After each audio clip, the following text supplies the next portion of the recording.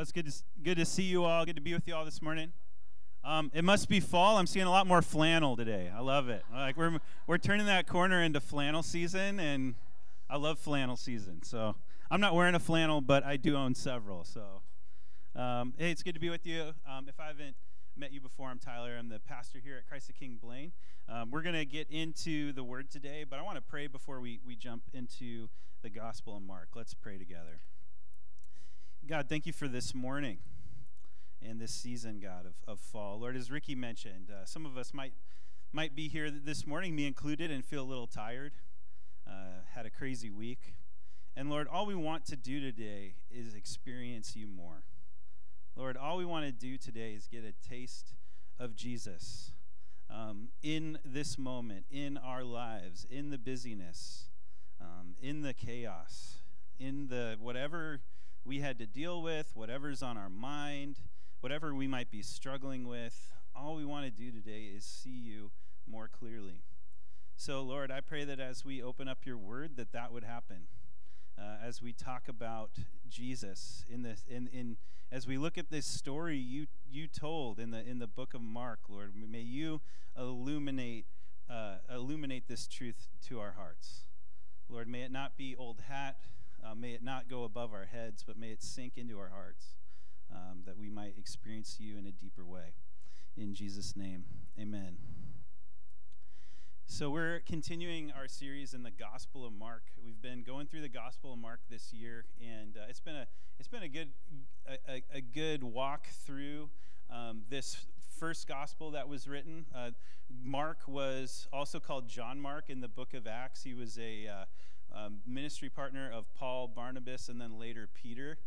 In fact, if you read the book of Acts, you see that John Mark abandons Paul and Barnabas on one of their missionary journeys and creates some drama between those two guys, and later ends up with Peter and basically takes down Peter's thoughts on the story of Jesus and the life of Jesus. So when you read the Gospel of Mark, it's the gospel that's most influenced by Peter, who is a disciple of Jesus.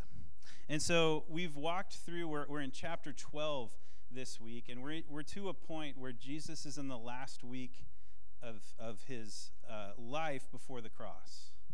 He's in the last week. It's looking towards the cross. He's in Jerusalem, and he's spending time in dialogue and argument, more like, with the religious leaders of Jerusalem at that time. We're going to talk about them more. They're called the Sanhedrin. Jesus is in a conflict with the Sanhedrin. They were a powerful group of men, the ruling Jewish powers of Jerusalem. They held a lot of authority, and they were the people that Jesus ticked off, picked a fight with, went after. He didn't go after the sinners, the sexually immoral, the people who knew that they were flawed. He went after these religious leaders. And today we're going to talk about who really is the hero of our story. Because these guys saw themselves as heroes when really Jesus exposed them as villains. And sometimes when the truth is revealed, it hurts. When the truth about people that maybe we looked up to or respected, when the truth comes out, it hurts. I mean, if I was to mention, famous celebrity names like Matt Lauer or Harvey Weinstein or Bill Cosby, at one point those guys were celebrated until truth came out. I grew up with Bill Cosby's humor, right? I enjoyed watching the Cosby Show, and then Bonnie and I even went to, before all the stuff came out on Bill Cosby, we went to one of his shows, and it was really funny. It was 2.5 hours long, and I was like, how can a 70-plus-year-old guy have this amount of endurance to power through a 2.5-hour comedy show, But then the truth came out, and sometimes the truth hurts. You don't want to hear all the details about what happened, and with all these guys, sexual misconduct, rape. We don't want to focus on that, but yet that was the truth that was revealed. Maybe there's someone in your life that you once held up as a hero that God found out and it just crushed you. I know maybe we've had that experience. Or how about this? Have you ever had someone reveal to you that you weren't the hero you thought you were? I have. When we first moved to Whatcom County, I was really excited to live here. We were really excited to do ministry here. It was my first time in full-time ministry as an associate pastor with a church in Ferndale, and I just hit the ground running. Like I was leading small groups, I was leading worship, I was running the youth group. I was doing too much. And I found myself busy out 4 to 5 nights a week on top of working all day. And I thought I was really valiant in sacrificing and doing the work that God wanted me to do. Like, oh, it's good. It's I'm pushing through. I'm doing great things for God. That was my feeling. And then one day, Bonnie was kind enough to let me know I wasn't being that heroic. That in fact I had neglected my family in the middle of that. I kind of pushed all that aside, sacrificed everything on the altar of what does the church need? What does the church need? And she was kind enough to let me know that I had neglected my family and really, really done some damage. And we had a really hard conversation one night. And all of a sudden, I didn't feel like a hero. I felt like a fool. Like, God, what have I been doing? Like, I can't, God, you never asked me to sacrifice my family on the altar of ministry. God, you never asked me to sacrifice my relationship with my spouse on the altar of ministry, and yet that's what I was doing because I thought I was being so noble, so heroic, so valiant. Sometimes we need someone to tell us the truth. It hurts. Sometimes we need to hear from other people so that we see how God sees us, not how we see us, right? Not how we see us. Sometimes maybe you grew up listening to the story of David and Goliath. And when you think of the story of David and Goliath, you put yourself in David's shoes, and the rest of the world is Goliath. But is that who we are, though? Maybe we're not David. Maybe we're one of those Israelites over on the side just relieved that somebody's taken this battle on. Like, whew, at least it's not me, But we have this, it's a human thing to make ourselves the hero of the story. And so in this passage today, we're going to open up to Mark 12. And Jesus is in the middle of this confrontation with the Sanhedrin, who see themselves as heroes. This group is composed of chief priests, Pharisees, elders, scribes, people who have studied for a long time, people who have had the respect of the Jewish people. They're elite, they're respected, they're feared. And they see themselves as defenders of faith and tradition, standing up to the Roman Empire, maintaining the Jewish law. They see themselves as heroes, like the standard bearers of God in a dark time. And then Jesus shows up and ruins it all for them. He just messes up the party. And so we're going to go ahead and read this story. This is in Mark 12. And we're going to see the contrast of who Jesus says that they are and who Jesus is in the middle of it. This is what it says in verse 1. It says, "And he began to speak to them in parables. A man planted a vineyard and put a fence around it, and dug a pit for the winepress, and built a tower, and leased it to tenants, and went into another country. When the season came, he sent a servant to the tenants to get from them some of the fruit of the vineyard. And they took him and beat him and sent him away empty-handed. Again, he sent to them another servant, and they struck him on the head and treated him shamefully. And he sent another, and him they killed. And so with many others, some they beat and some they killed. He had still one other, a beloved son. Finally, he sent him to them, saying, 'They will respect my son.' But those tenants said to one another, 'This is the heir. Come, let us kill him, and the inheritance will be ours.' And they took him and killed him and threw him out of the vineyard. What will the owner of the vineyard do? He will come and destroy the tenants and give the vineyard to others. Have you not read this scripture? The stone that the builders rejected has become the cornerstone. This was the Lord's doing, and it is marvelous in our eyes." And they were seeking to arrest him, but feared the people, for they perceived that he had told the parable against them. So they left him and went away. All right, so that's the whole parable. That's what we're talking about today. And this story finds Jesus in the middle of the temple, in the Sanhedrin's turf, having this conversation, telling this story. And this comes right after a passage where the religious leaders had questioned Jesus' authority. They had questioned his miracles. They had questioned his teaching. They asked him by what power he did this. They were trying to question his religious authority. And what we know about the Sanhedrin is that the driving motivation was jealousy and fear. They were jealous of what Jesus could do, and they were afraid of losing their power. And so every time, it's sort of a situation where they don't learn, right? Every time they push Jesus, he exposes them, and he exposes their hearts. And so this happens again and again in Scripture. And Jesus proves that he's the Messiah again and again and again, but they refuse to believe. So, because in their minds, they are the heroes.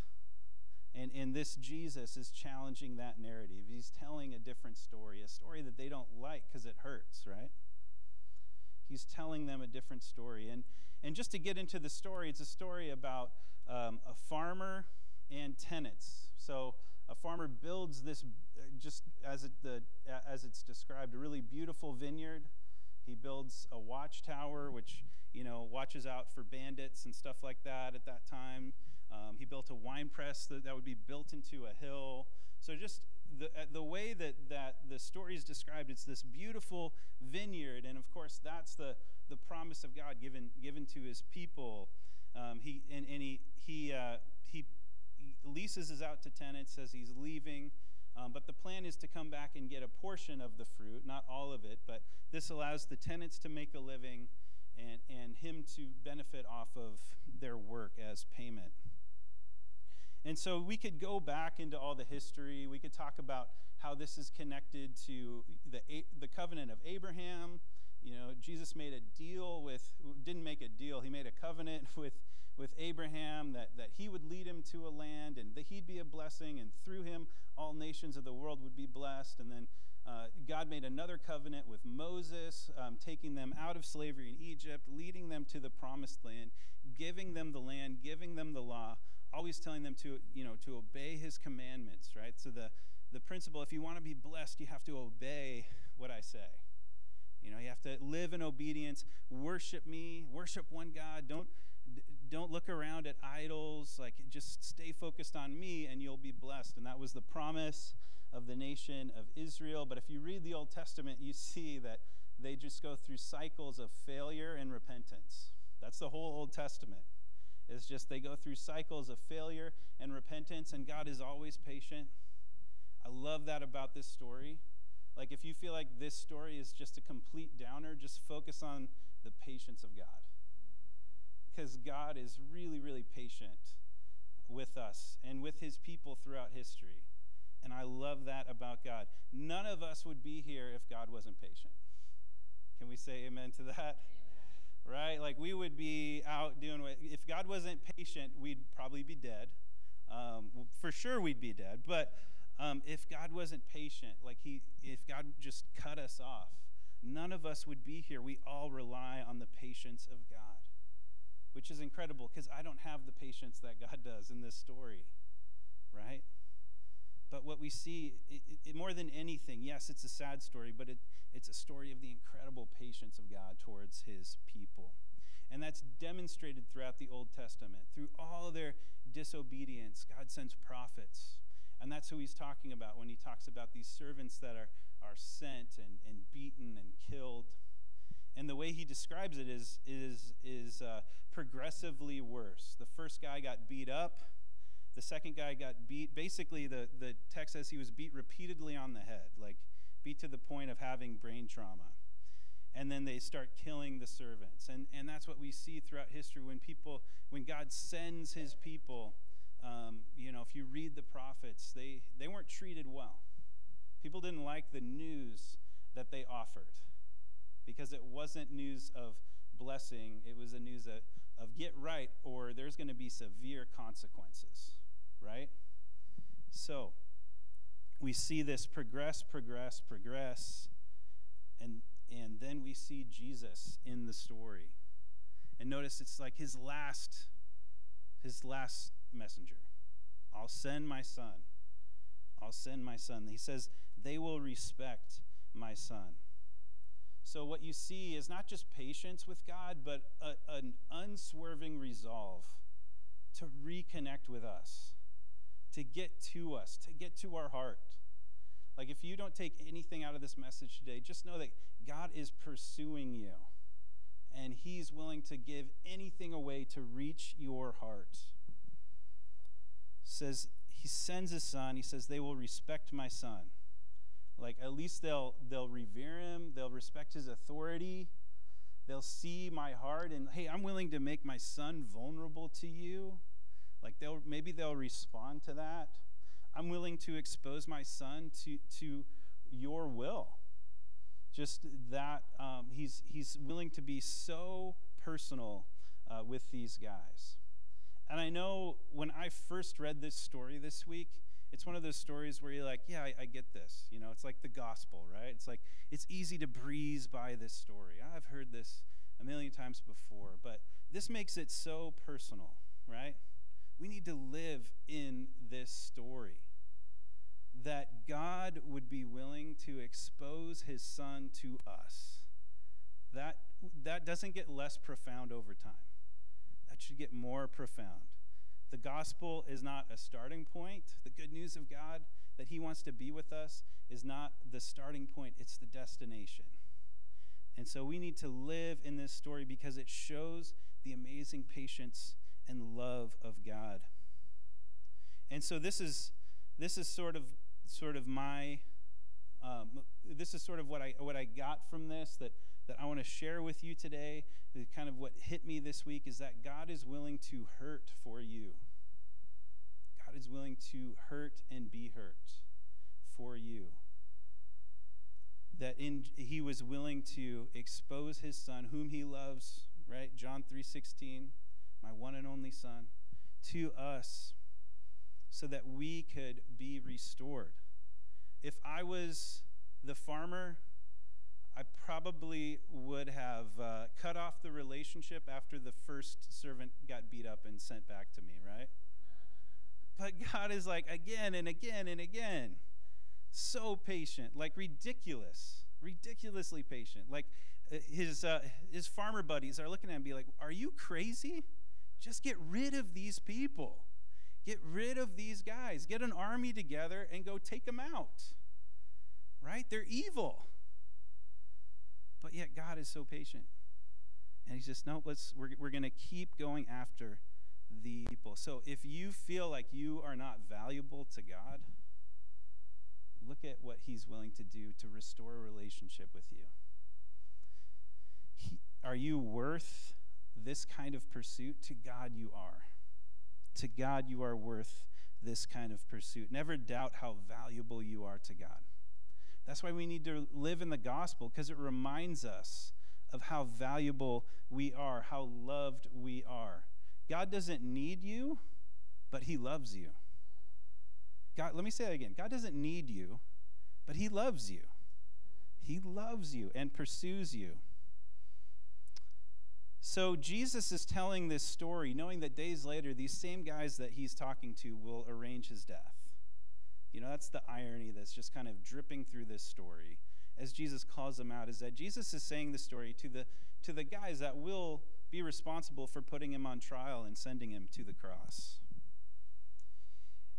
And he says something about the nature of that death in the passage. He says, he describes it. He says, but those tenants said to one another, this is the heir.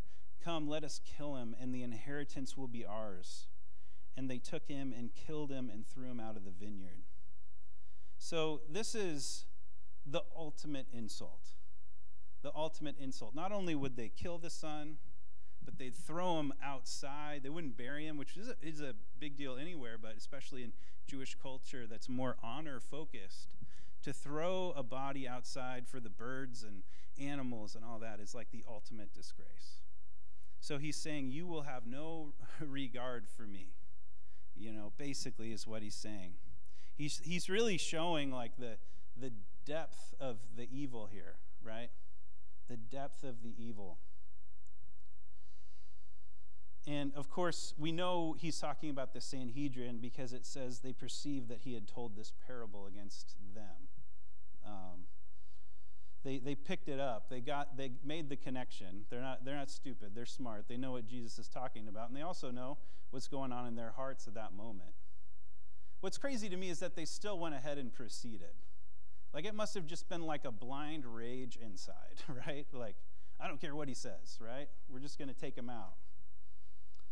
They were so focused on their power and holding on to their power and being right that they weren't willing to listen to Jesus. Like, they were just focused on themselves. They didn't want to be wrong. And I'm trying to think about, okay, well, what do we need to take away from this as a church today? Well, I'm not saying that we're like the Sanhedrin in every way. I mean, we benefit from the death of Christ, and we did despise Jesus before he came into our lives, and hopefully you've been set free to see what he's done for you. Hopefully you've been set free and you know the love of God, and you know that he did this for you, and you have that connection. But I got this idea of sometimes it's so easy to make us the center of our story, right? To make us I said the hero, but to make us the hero, us the standard. It's Sanhedrin here to become a moralist. Like, I'm the line. Like, everybody below me just isn't meeting the bar. And it's easy to be a hero by comparing ourselves to other people who aren't doing as well as us, right? It's interesting. We can focus on other people's sin. We can focus on addiction. We can focus on sexual perversion. But here, the sin that killed Jesus was religious pride. It was religious pride that killed Jesus. Jesus was a friend to those who knew they were messed up. Right? Those who are willing to admit, yeah, I'm a sinner, I need you. Jesus came alongside. But Jesus went after those people who thought they were above the fray, who thought they didn't need help. The Sanhedrin was a group of zealous, religious people. They lived moral lives. They looked really, really good. And Jesus came and showed their hearts to the world. You know why? Not just to shame them, but that we wouldn't live that way, right? That the church wouldn't live that way, that his people would not live that way. In fact, he says, live like me, right? Follow me. I am gentle and lowly in heart, right? I'm not trying to put on the religious pomp and circumstance show that you see over and over again by these religious leaders. Like, my path is a different path. And it might look a lot more humble and a lot less prestigious than the way that these guys are living and what they're going after. So the question for all of us today really is it's really a question between you and God. Because nobody can answer this question but you. Who's the hero of your story? You or Jesus? Who's at the center of your story? Is it you or Jesus? And this is a simple question that means everything. It means everything. Because on one hand, it might be easy to say, yeah, of course, Jesus is my hero. But because we're all human, and I include myself as a human, it's easy to put ourselves at the top, right? Especially when we're not walking in humility before God, especially when we're not walking in the Spirit. It's easy to put ourselves at the top and start comparing, right? Start thinking that we know more than we do. And so if we ever find ourselves in that trap, and if you find yourself in that trap this morning, it's time to change the narrative. It's time to change the narrative and allow Jesus to be that hero, because he did this for you. He did this for you. He's like David, who we all benefit from his bravery, but he's the brave one, right? That's Jesus.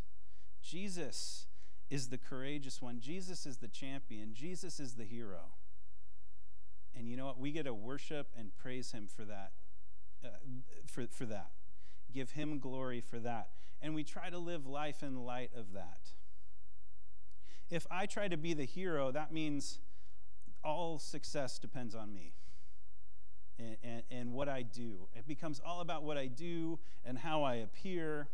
I have to prove myself time and time again. I have to work super hard. The Sanhedrin worked their whole life to prove their worth. They had huge self-awareness when it came to how they were perceived.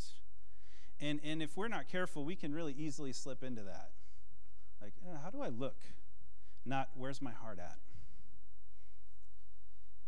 If I'm the hero of the story, I can become really blind to my own pride, right? Instead of looking inward, examining my own life, or looking at Christ and being free, I can just be focused on, oh man, did I do everything right? Did I get it all perfect? What flows out of a prideful heart is like bitterness, resentment, disdain, anger, especially and judgment towards others that don't measure up. What I also see in this story is that there is the Sanhedrin had a disconnect between their story and the story of their fathers. So they didn't see themselves as repeating any cycles. They saw themselves as different. Like in their minds, they celebrated the prophets that their fathers had killed, and Jesus brings that up. And so for us, like, it's so easy for us to want to disassociate maybe with the sins of the past, right? Maybe there's alcoholism in your family story. Maybe there is, abuse. Maybe there's materialism you see. Racism is a big one. It's easy to disconnect. Like, well, that was back then. Like, no, like examine your heart, right? We need to examine our heart. And it's easy to disconnect from the past to what's going on now. God, am I repeating the sins of my fathers? Lord, examine my heart. Am I harboring resentment or fear towards anybody? When we place ourselves at the center of our story, we get this wrong narrative, right? Because we're not supposed to be the heroes. When we get to heaven one day, we aren't going to be all worshiping you or me. All together, every tribe and tongue and nation, the whole world, no matter what they went through, no matter how much they suffered, no matter how much money they got, or no matter how good they were, all the praise is going to be projected to God and Jesus. That's who we get to worship. So what that frees us up to do is just live in gratitude. Gratitude and grace. Gratitude and grace. That's what we get to live in. That's what happens when Jesus is the hero of our story. We get to live in gratitude and grace. We get to live and follow Jesus, and whatever we do, like the Bible talks about how God even uses our sufferings. When we suffer well, we bring glory to Jesus. We don't deserve Jesus. We don't deserve all the blessings that he's given us. None of us do. None of us deserve the life that he's given us, but guess what? We get to live in gratitude because he's done it. He is the hero. That frees me from being the hero or trying to justify myself, right? Trying to be more than I am, right? So all of the blessings in life, all of the friendship, all of the community, your job, your family, all of it is a blessing from God. It's a blessing of grace to be received in gratitude, right? that's, you know what that's called? It's called freedom.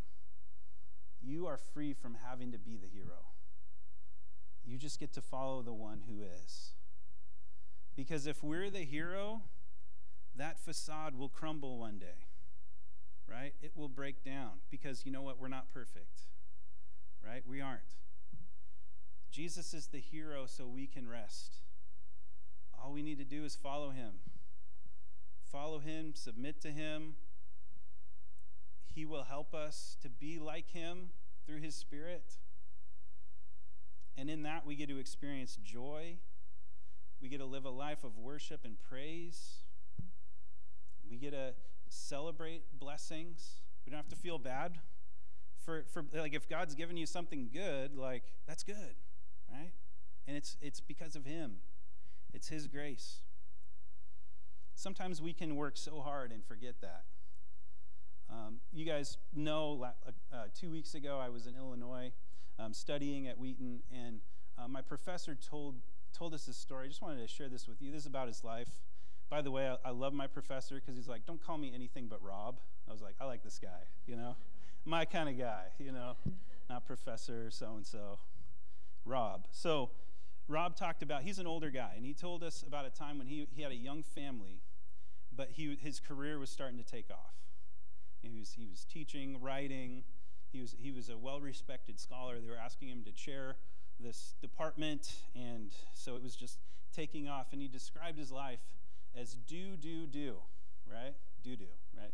But no, all I do is I go, I work, I try to be what other people think I am, right? I try to be a success.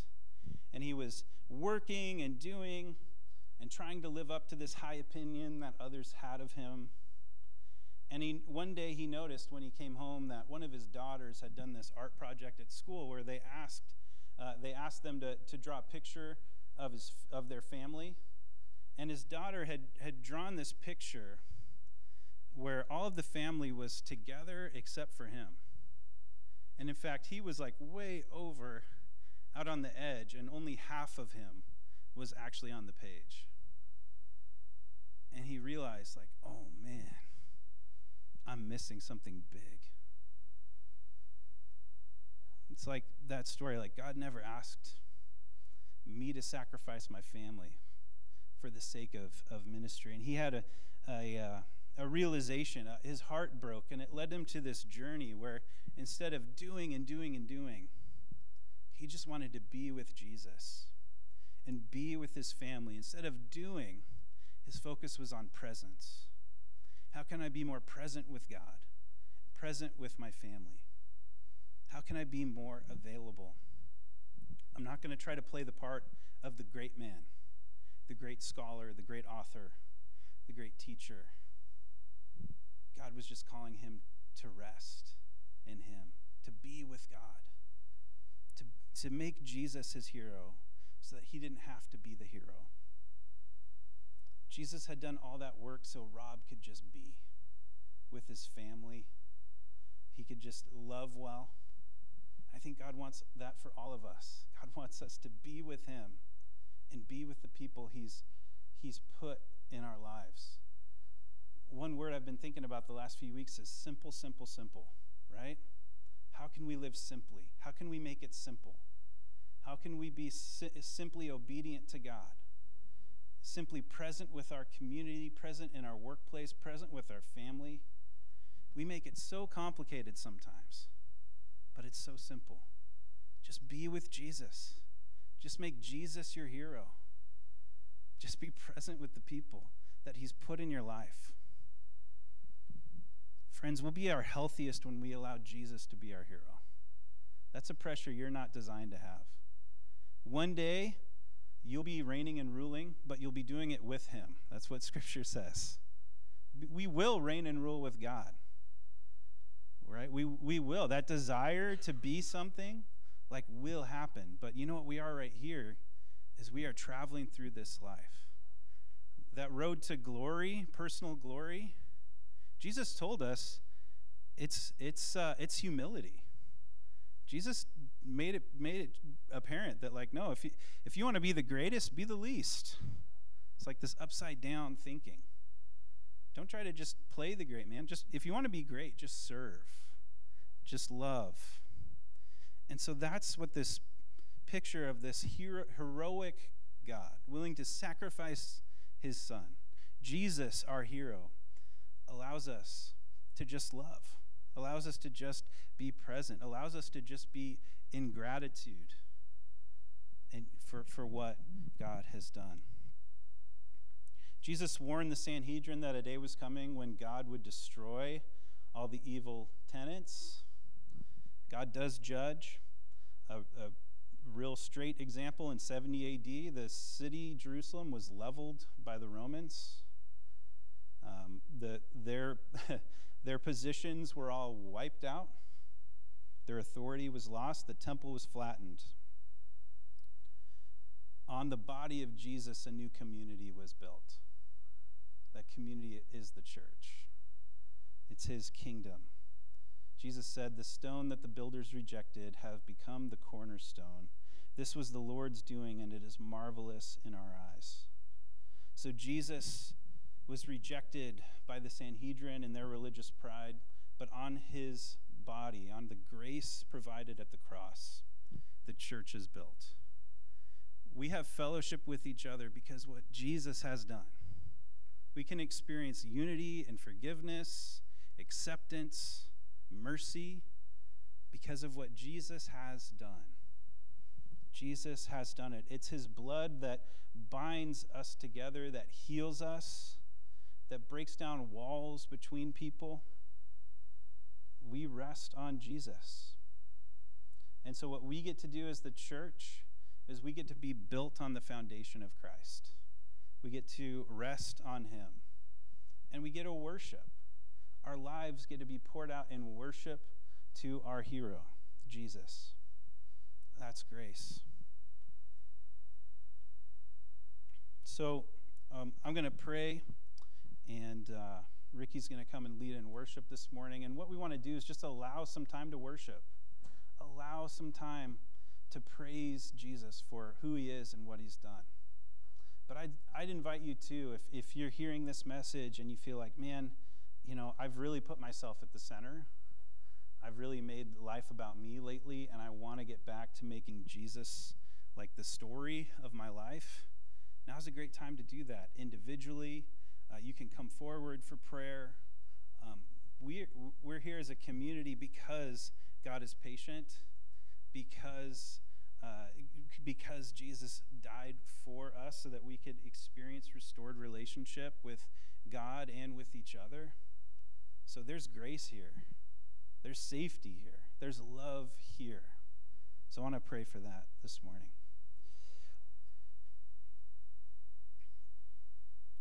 Jesus, nothing can take away from the magnificence of your love, God. Nothing can take away from the crazy, audacious, insane gospel where you would put yourself out and be vulnerable to us, God, broken humanity, that you would allow yourself to suffer and die, to be mistreated, to be thrown outside the gate.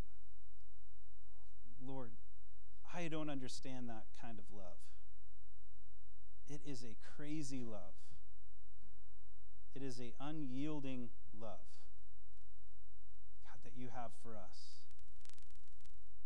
Lord, I pray that you would help us to live in that. Live in your love. Live in your grace. God, that we wouldn't try to prove ourselves to you, but that we could just live in what you've done. Lord, you are the hero. Jesus, you are the hero. We declare it.